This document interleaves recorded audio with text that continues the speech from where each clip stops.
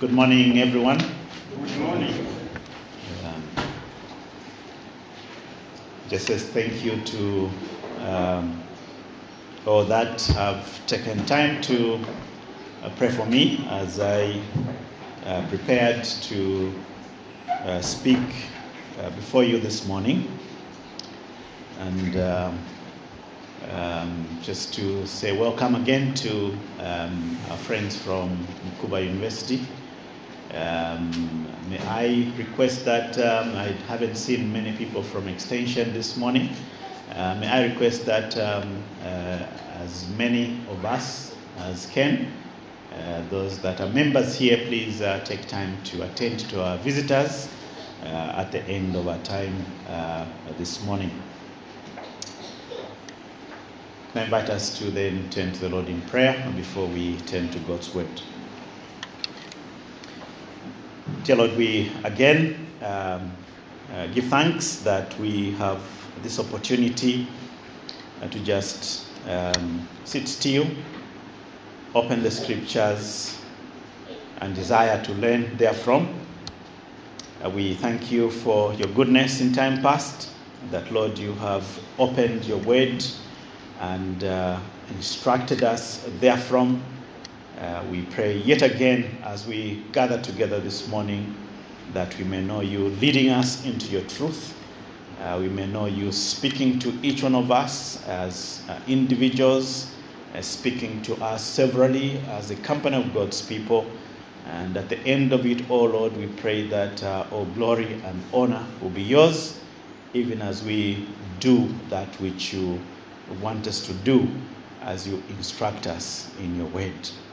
So be gracious upon the speaker, be gracious upon the hearers, and forgive us, each one of us, of our sins, that, Lord, our sin won't be a hindrance from you, clearly speaking to each one of us and meeting us at our various point of need. This is our prayer as we bring it before you in our Savior's name, even the Lord Jesus Christ. Amen. Amen. Kindly turn with me to Matthew and chapter 23. And in the next few weeks, we will center our thoughts and studies in Matthew and chapter 23 as we, in a sense, break off from what we have been studying concerning Bible characters. We have been looking at Bible characters and characters that are not very well known, but we take a break from that and focus on Matthew 23 as we look at the words of our Savior, the Lord Jesus Christ, and as he rebukes, in a way, rebukes the scribes and Pharisees. So that's our focus the next couple of weeks. So let me read for us from verse number 1 and up to verse number 16, and our focus will be on verse number 13 to 16. I'm reading from the New KJV. Then Jesus spoke to the multitudes and to his disciples, saying, "The scribes and Pharisees sit in Moses' seat. Therefore, whatever they tell you to observe, that observe and do, but do not do according to their works. For they say and do not do. For they bind heavy burdens, hard to bear, and lay them on men's shoulders, but they themselves will not move them with one of their fingers.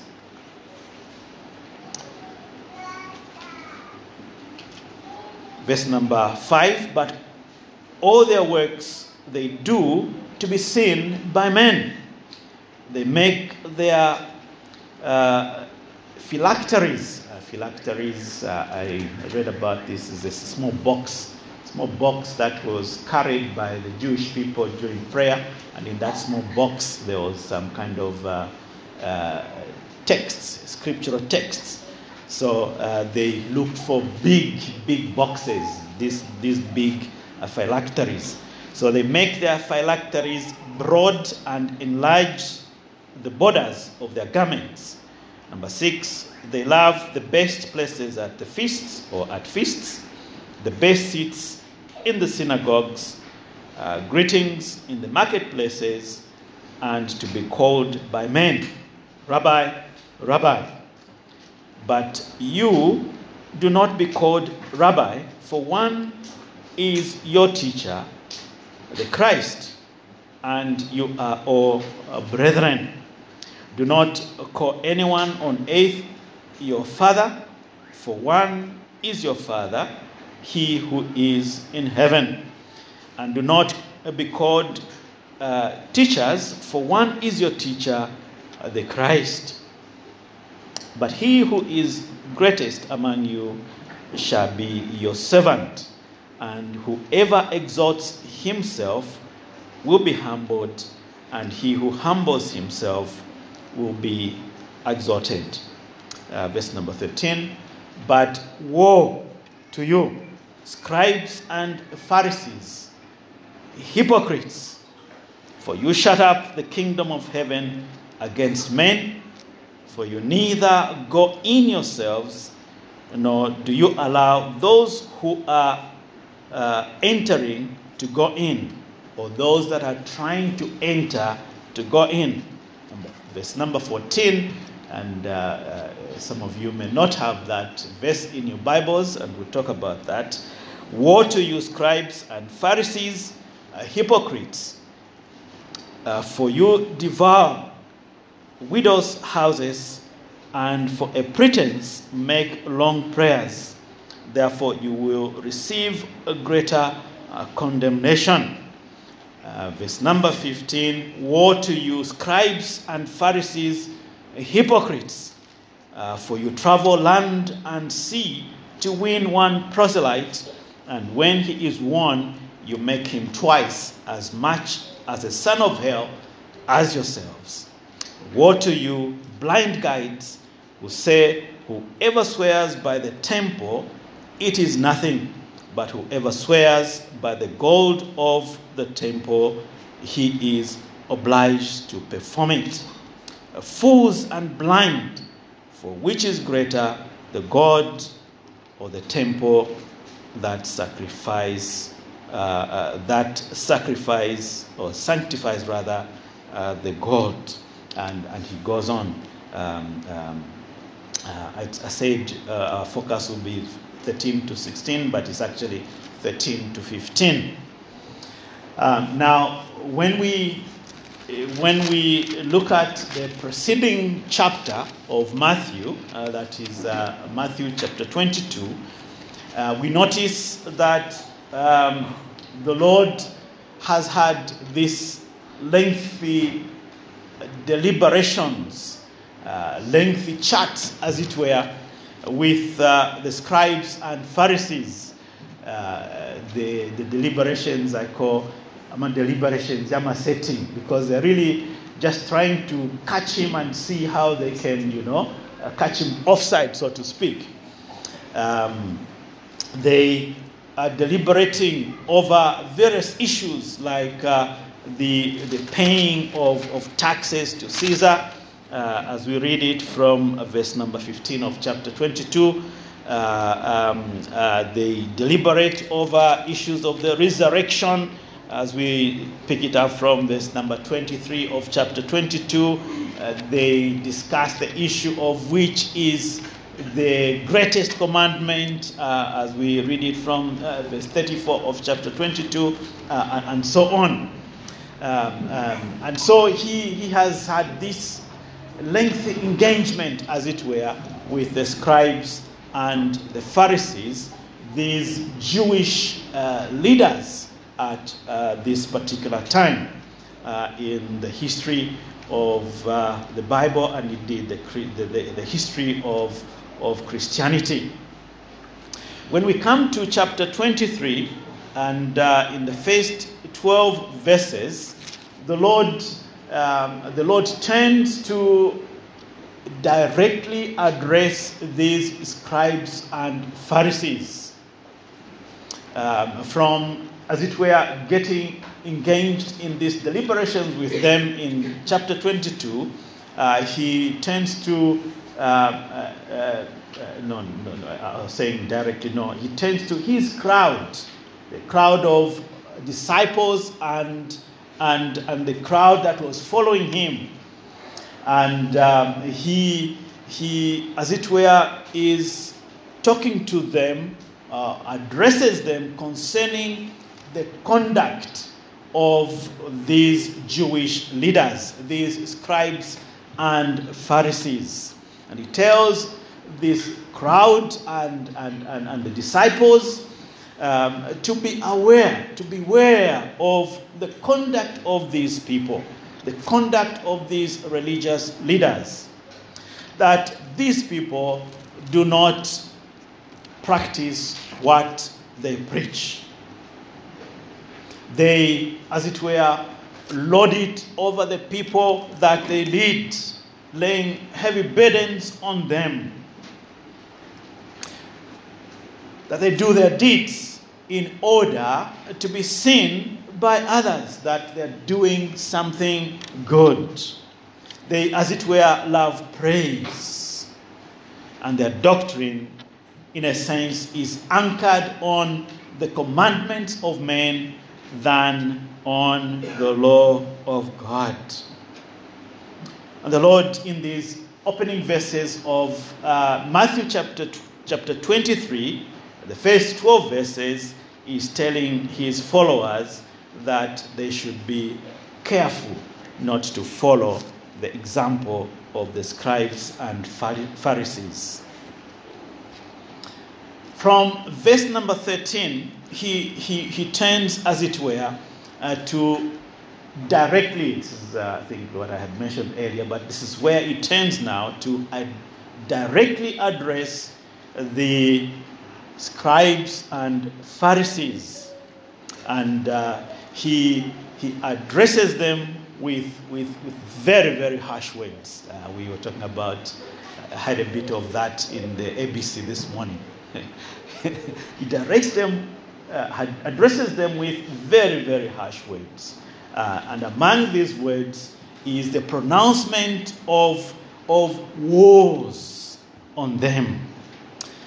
We read about that in verse number 13, verse number 14 from my new KJV. Like I said, some of you don't have verse number 14, and again, we'll make a comment on that. Verse number 15, 16, 23, 25, 27, and 29, we see a pronouncement of woes on these Pharisees and scribes. 7 of them in most of the translations, but 8 in my version of the New KJV, because there's a woe in verse number 14. Now, a woe, I was careful to check how this word is pronounced. So it's a woe. A woe is a word, W-O-E, a word that can be used to express great sorrow or distress over something. A word that basically means, oh, how terrible it will be for you. Oh, how bad, more than bad, so to speak, it will be for you and for your destiny. And he is worried about the spiritual being of these Pharisees and scribes, and tells them that how terrible it will be for you as you continue doing what you do not preach, or preaching what you do not do, so to speak. And then there's this other very important word for the consideration of this particular chapter and the focus of our discourses in the coming few weeks, the word hypocrites. And so he tells them, woe to you, hypocrites.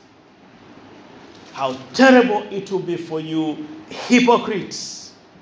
A hypocrite is simply somebody who play acts. You play act in front of people. Someone who claims to believe one thing but does the very opposite, or someone that in perhaps bringing to religious or Christian context, someone who pretends to have a righteousness before God, or religious piety or holiness, but in reality they do not possess this righteousness. They do not possess this piety, as it were.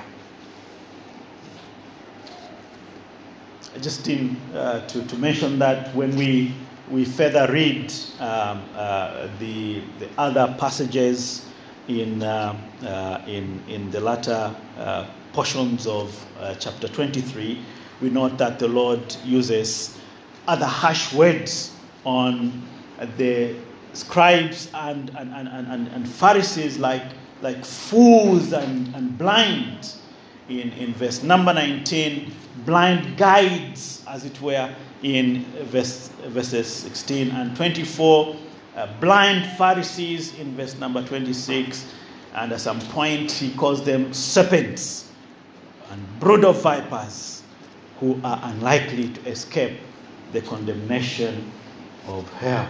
And some Bible scholar calls this chapter a thunderbolt of wrath, a thunderbolt of wrath from our Savior, the Lord Jesus Christ. And obviously the question is, why take some time to study a passage with such a barrage of harsh and terrible and pleasant words, as it were, coming from the mouth of our Savior, the Lord Jesus Christ, as he, as it were, confronts these Pharisees and scribes? Well, a counter question would be good to answer this question, and the question is that, why did the Spirit of God see it fit to preserve these words for us in the Holy Scriptures? The answer really is simply because what the Lord speaks about in this chapter concerning the religious hypocrisy of the scribes and Pharisees has an impact, and to be specific, a terrible or negative impact on other people on one hand, on other people that we relate to, that we as believers, for example, want to share the gospel to, but also has a terrible or negative impact on ourselves, on the very people that practice hypocrisy. And therefore, we must be warned about these things.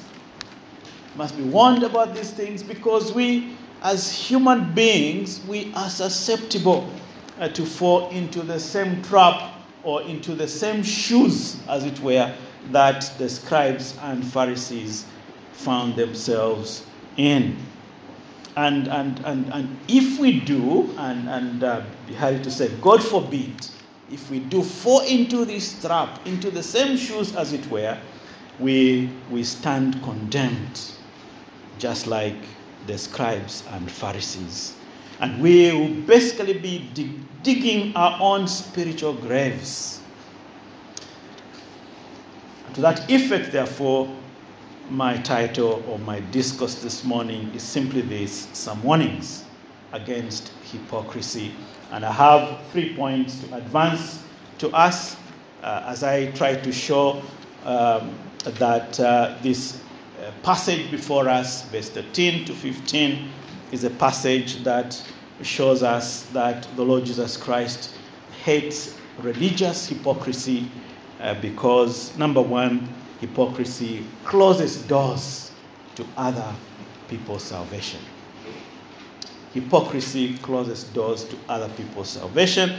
And secondly, hypocrisy craftily covers injustices that we do to other people. And thirdly, hypocrisy corrupts others far worse than the initiator of the corruption. And so those are my 3 points, and then we'll seek to end after that. So my first main point then is from verse number 13, and it's simply this, that hypocrisy blocks people from coming to faith or coming to salvation. 22 and verse 13, but woe to you, scribes and Pharisees, hypocrites, for you shut up the kingdom of heaven against men. For you neither go in yourselves, nor do you allow those who are entering or trying to enter to go in. And so we are saying, firstly, that hypocrisy closes doors to other people's salvation.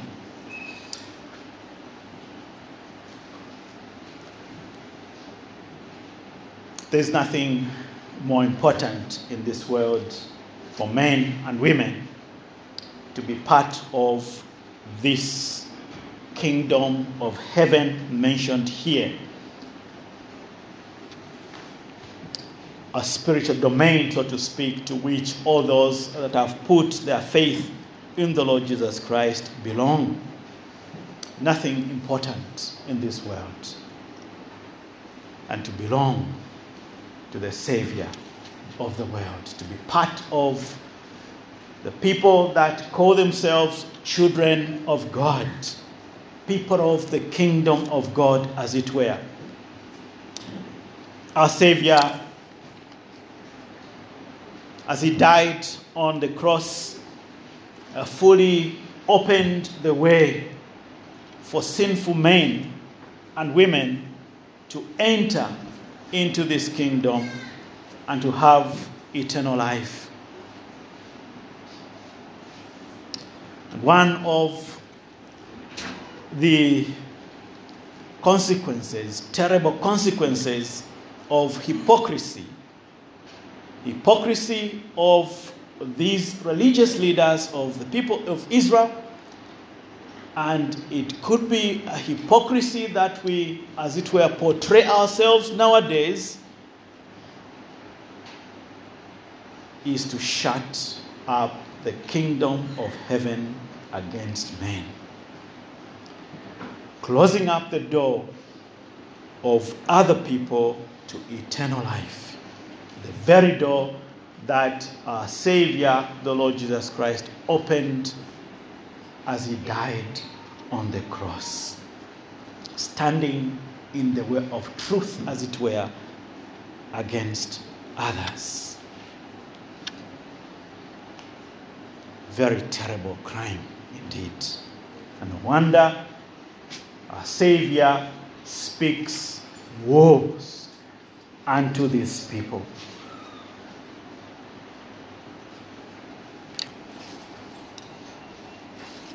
The people of this day, the Sadducees, the Jewish leaders, the Sadducees and the Pharisees, these people were experts in the scriptures, experts in the law of God.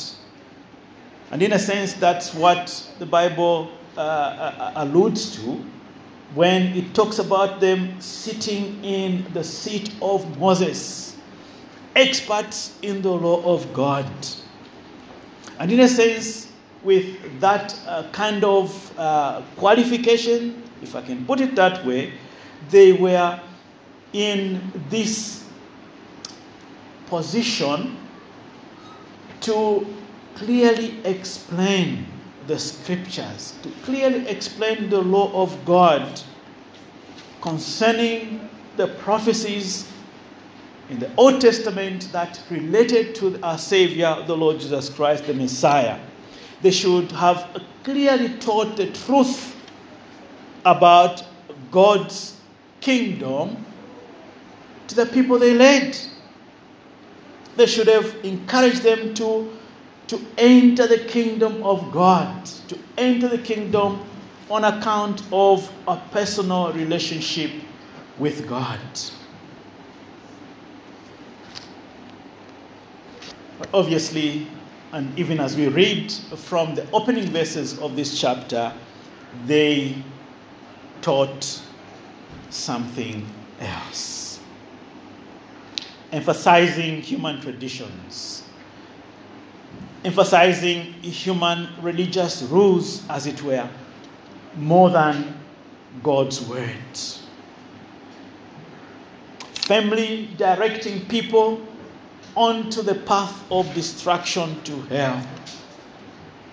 And most probably, they only taught them about what feasts to observe, what unclean things to abstain from, what holidays, holy holidays, as it were, to keep, and so on.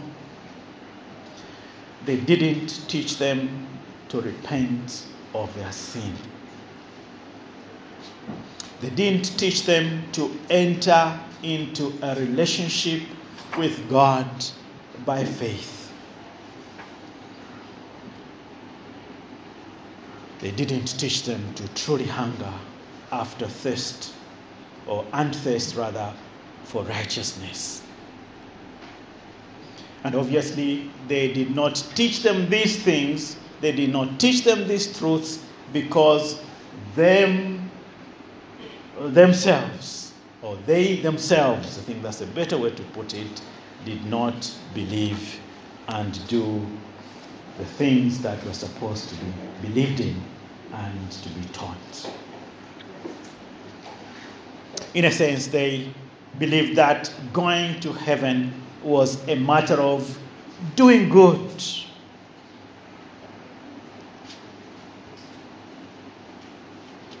Being a good person.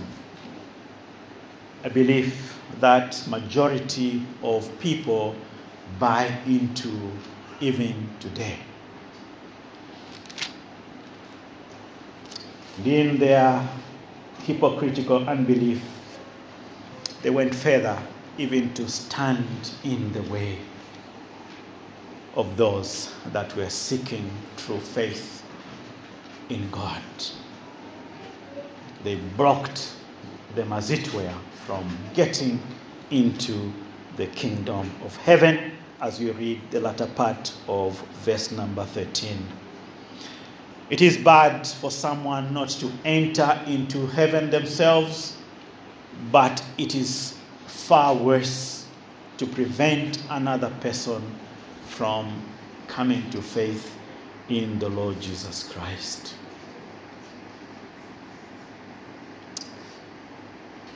How is our life? Or how is our lives? Or how are our lives? I think can combine some American English and the British English. How are our lives? Are we guilty of hypocrisy? Religious hypocrisy. Saying one thing and doing the very opposite. Standing in the way of people coming to faith in the Lord Jesus Christ. It's a call to self-examination.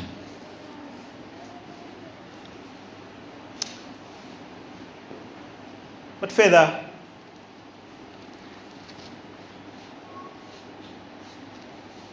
we notice that hypocritical behavior, if I can use that particular term, not only prevents others from coming into faith, coming into God's kingdom, but it further closes doors of salvation against the hypocrite himself or against the hypocrite herself. And again, the latter part of verse number 13 For you neither go in yourselves, nor do you allow those who are trying to come in. You neither go in yourself. Closing the door for the hypocrite himself or herself. Like the people that we read about in John 5:39-40, and I think the Lord Jesus Christ, he's addressing the same group of people and telling them this: you search the scriptures, for in them you think you have eternal life. And these scriptures are they which testify of me. But you are not willing to come to me that you may have eternal life. They refuse, as it were, to admit their own need for a Savior. Even after seeing this clearly in the scriptures, seeing themselves that they are sinners that need the Savior, they do not humble themselves. They do not simply place their faith, simple faith as it were, in the sacrifice of our Savior, the Lord Jesus Christ. They refuse, as it were, to call sin for what it is, or acknowledge our Savior, the Lord Jesus Christ, as one that stood to pay for their sins on the cross.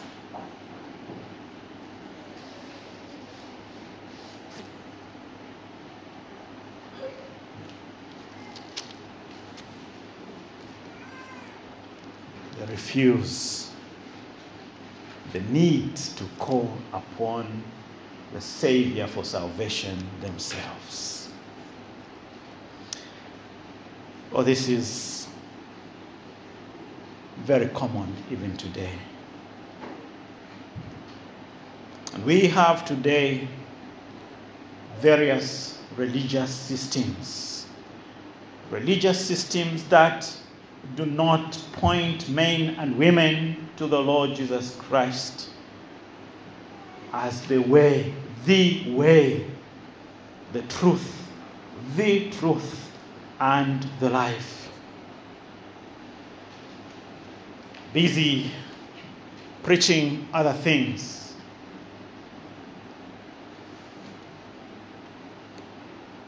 Apart from salvation found in the Lord Jesus Christ. Shutting men and women from coming into the kingdom of God.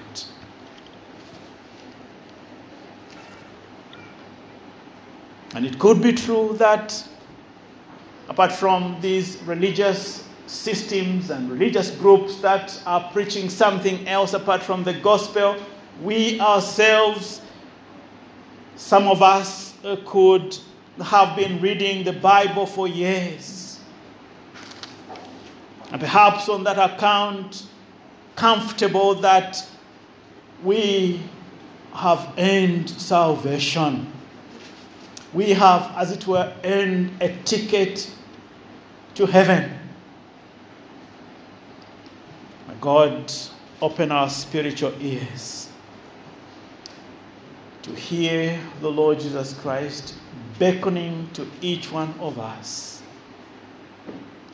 to come to Him in humility, humble ourselves before Him, repent of our sins, see our sins as sinners heading to destruction in hell. Repent of our sins. Trust Him by simple faith that is found only in the Lord Jesus Christ.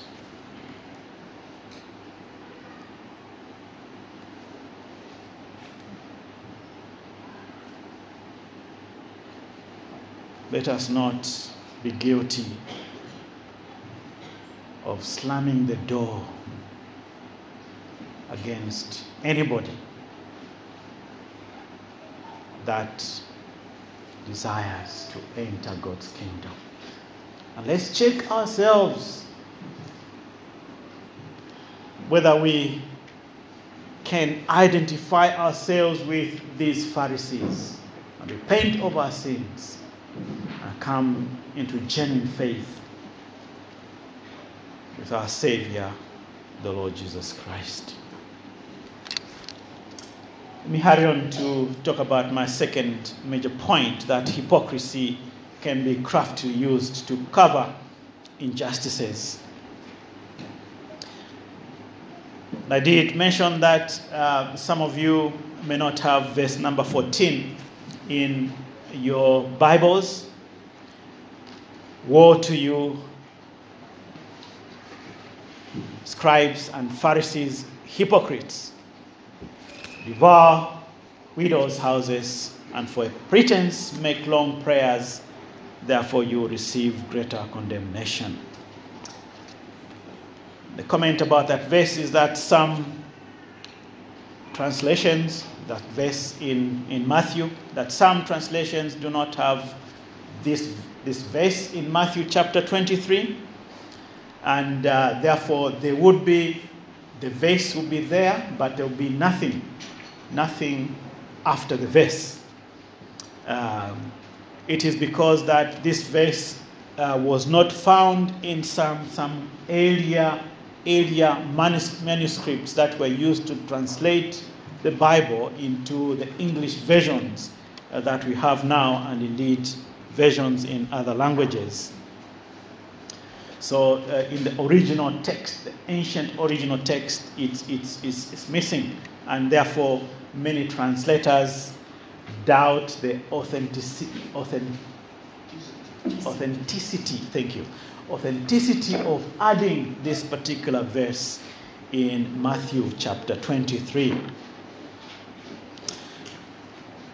However, while it may be true that this verse 14 in Matthew may not actually be part of Matthew chapter 23, and indeed the Gospel of Matthew, we have a record of these words in at least two other Gospels, and we have it in Mark and chapter 12 verse 20. I can read it later on. Have it on the screen. Mark chapter 12 verse 40, and Luke chapter 20 and verse number 47. I've lost my communication.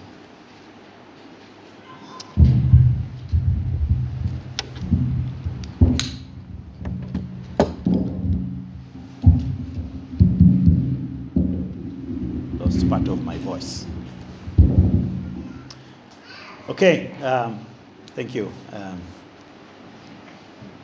So the fact that we have these words, which are recorded in verse 14 of Matthew 23, recorded also in Mark and Luke, it's an indication of a high likelihood that our Savior spoke such words to the scribes and to the Pharisees. And so the Lord is saying that these religious hypocrites, they devour widows' houses.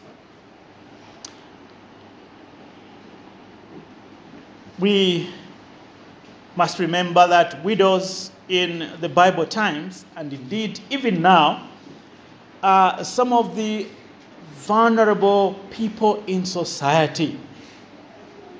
And that is why when we read in James and chapter 1 and verse 27, the Bible teaches us that a pure and undefiled religion is this: to visit the widows in distress, and it adds on the aspect of taking care of orphans. But here we have a narration of these religious leaders of Israel taking advantage of these vulnerable people in society, plundering their houses, as it were, taking hold of and squandering their goods or their possessions, and in a sense, leaving them without any means of livelihood. Now, this is a very common behavior among religious leaders even today. You may recall that 4 years ago, right here in Zambia, we had a story of this pastor. This pastor has this church, and in this church there's a widow. This widow gets benefits, terminal benefits from the late husband's estate. And for whatever reason, I suppose the pastor switch talks the widow into helping her to buy a house and also to invest that money in some business. Time passes and the house is not there. The business is not there. The matter ends up in court, and the pastor is convicted of theft. I can't remember the actual sentence. But just to show that, these things were not just happening during the time, or the Bible times, as we call them, the time when, as it were, the Lord was on earth, but the things that are happening even now, not only in Zambia, and in various parts of the world. Hypocrisy of religious leaders. They cover their sins in a very interesting way.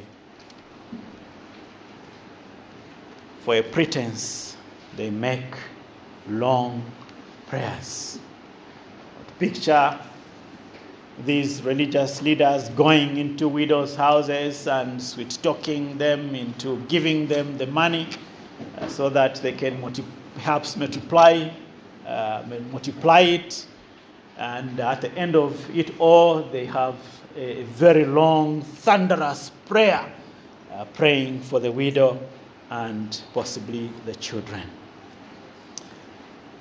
Covering sin, covering hypocrisy with some false piety, false holiness, as it were.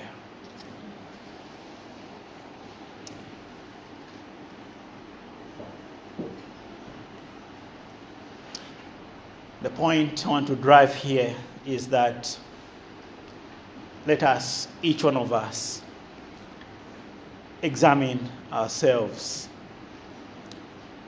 and ensure that we're not guilty of similar sin, that our pious talk, our show of good deeds, perhaps our accurate quoting of the scriptures, perhaps our boast in our devotion to church,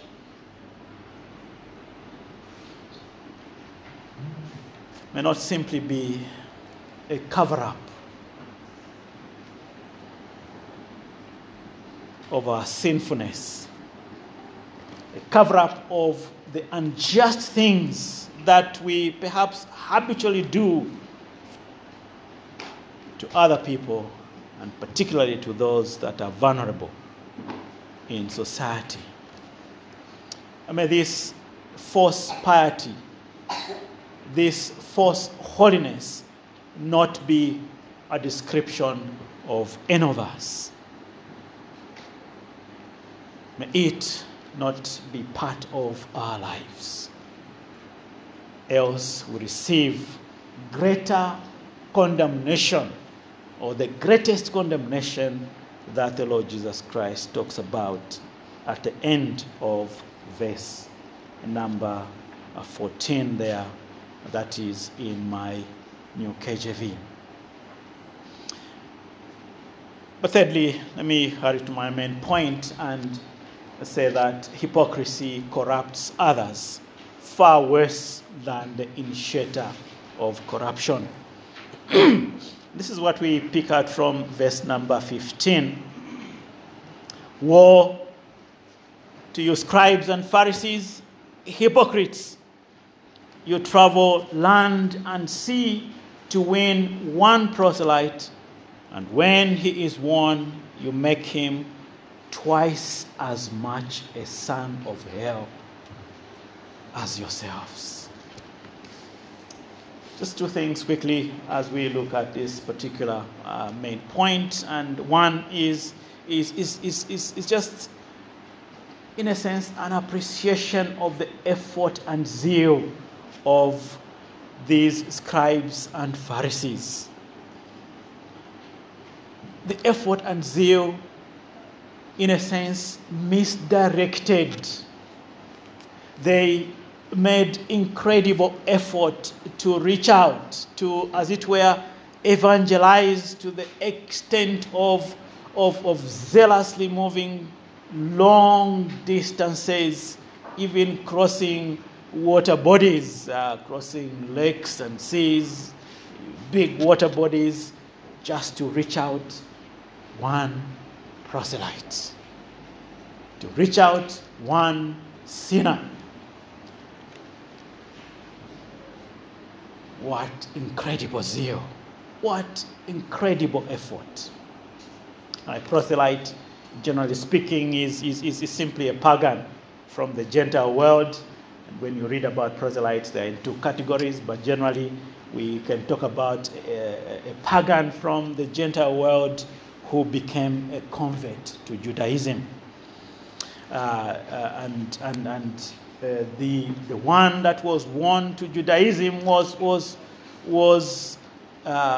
somebody that fully accepted the ceremonial law, fully accepted the aspects of circumcision, and became, in the fullest sense, a Jew, in a way transformed from a Gentile because of the conversion and the things that they espoused after being converted, regarded in a sense as a Jew. And it is mentioned that actually their names were even changed to some Jewish names.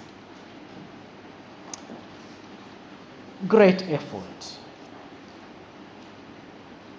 Admirable effort. Admirable zeal. And in a sense, the Lord does not condemn this zeal and effort to win converts. This is something that we ought to do, something that we must do, must put in all our energies, as it were, to reach out to the unconverted. But the Lord condemns the motive behind this particular effort and zeal. And he condemns it because these people are trying to win over people to a belief system anchored only on religious and human regulations, a system, in a sense, that rejects Christ as the Messiah, Christ as the Redeemer, Christ as the Savior of the world.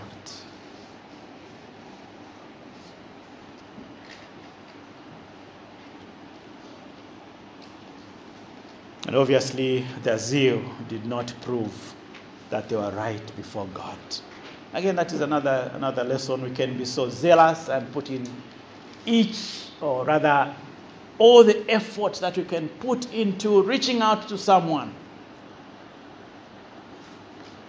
That does not justify that we are right before God. It is important, therefore, to check ourselves again. Do we have the truth in us? Have we yielded to this truth? Have we come to faith in the Lord Jesus Christ? Is our zeal and effort to reach out to others being driven by true faith in the Lord Jesus Christ?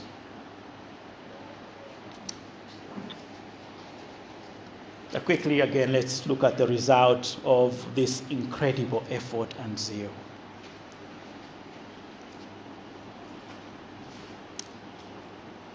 The latter part of verse 15. And when he is one, you make him twice as much a son of hell as yourselves. Very, very hard teaching, very harsh words.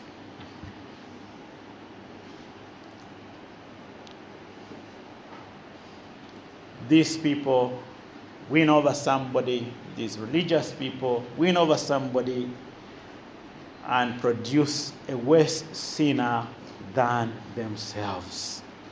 Through their great efforts, they could win some, but there was no lasting good in those who were won.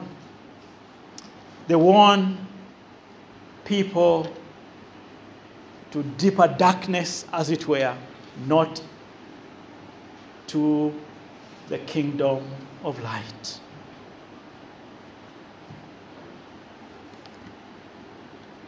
In a sense, their business was not to turn men from sin unto God, but merely to convert them to our religious system.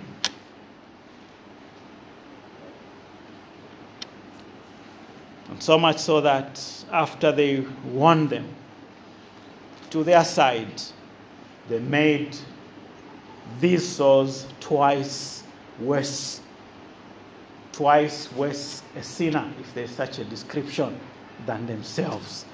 A terrible indictment.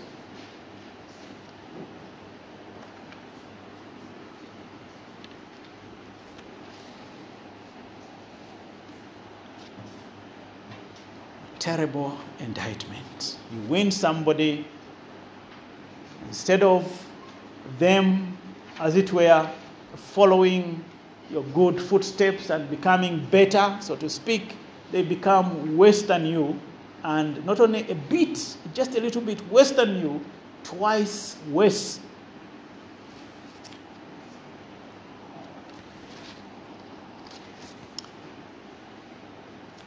Point I want to drive here is that we need to be warned. We need to be warned, especially those of us that are not children of God in here. Those of us that are not Christians in here, and indeed all of us, but especially those that are not Christians, let's be warned. The warning is this. The scenario that we read about here, scenario of this group of religious leaders trying to win some to their religious system, yes, is very prominent even today. Very prominent in what we call cults today. There are many religious cults nowadays. They have very courageous and very zealous messengers. But these very courageous and very religious messengers have a false message. Beware that you do not turn or you do not succumb to their kind of gospel.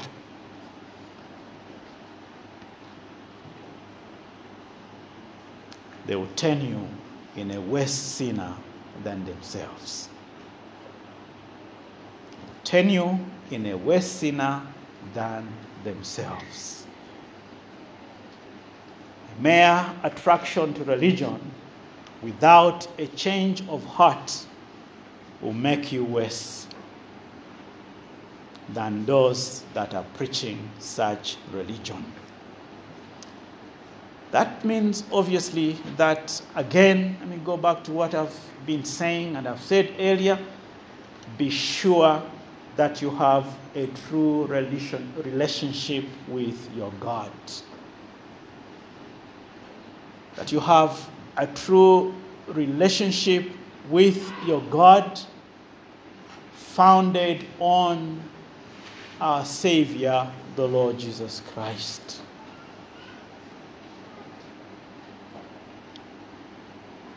If your kind of Christianity is not anchored on the faith that is found on the Lord Jesus Christ, may I challenge you to come to faith in Him, to look at yourself as a sinner heading to eternal destruction in hell. You do not need to go that route. You do not need to head straight into hell. Repent of your sins. Come to Him in simple faith. Cry to Him. He will reach out to you and save you of your sins.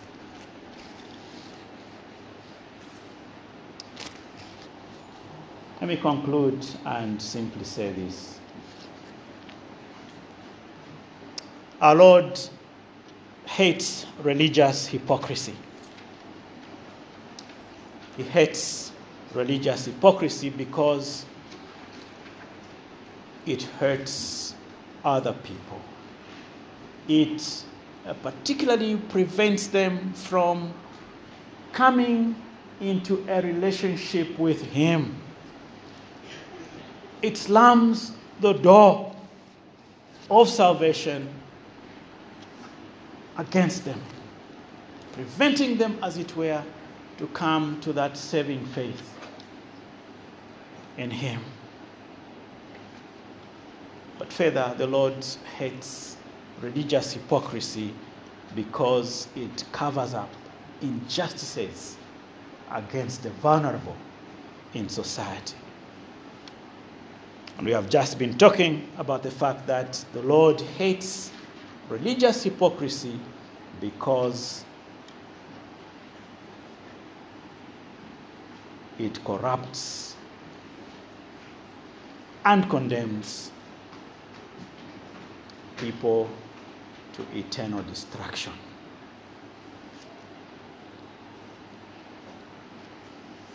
The harsh words of the Lord Jesus Christ: woe to us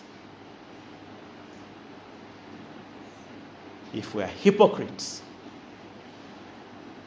and do and preach what we do not do.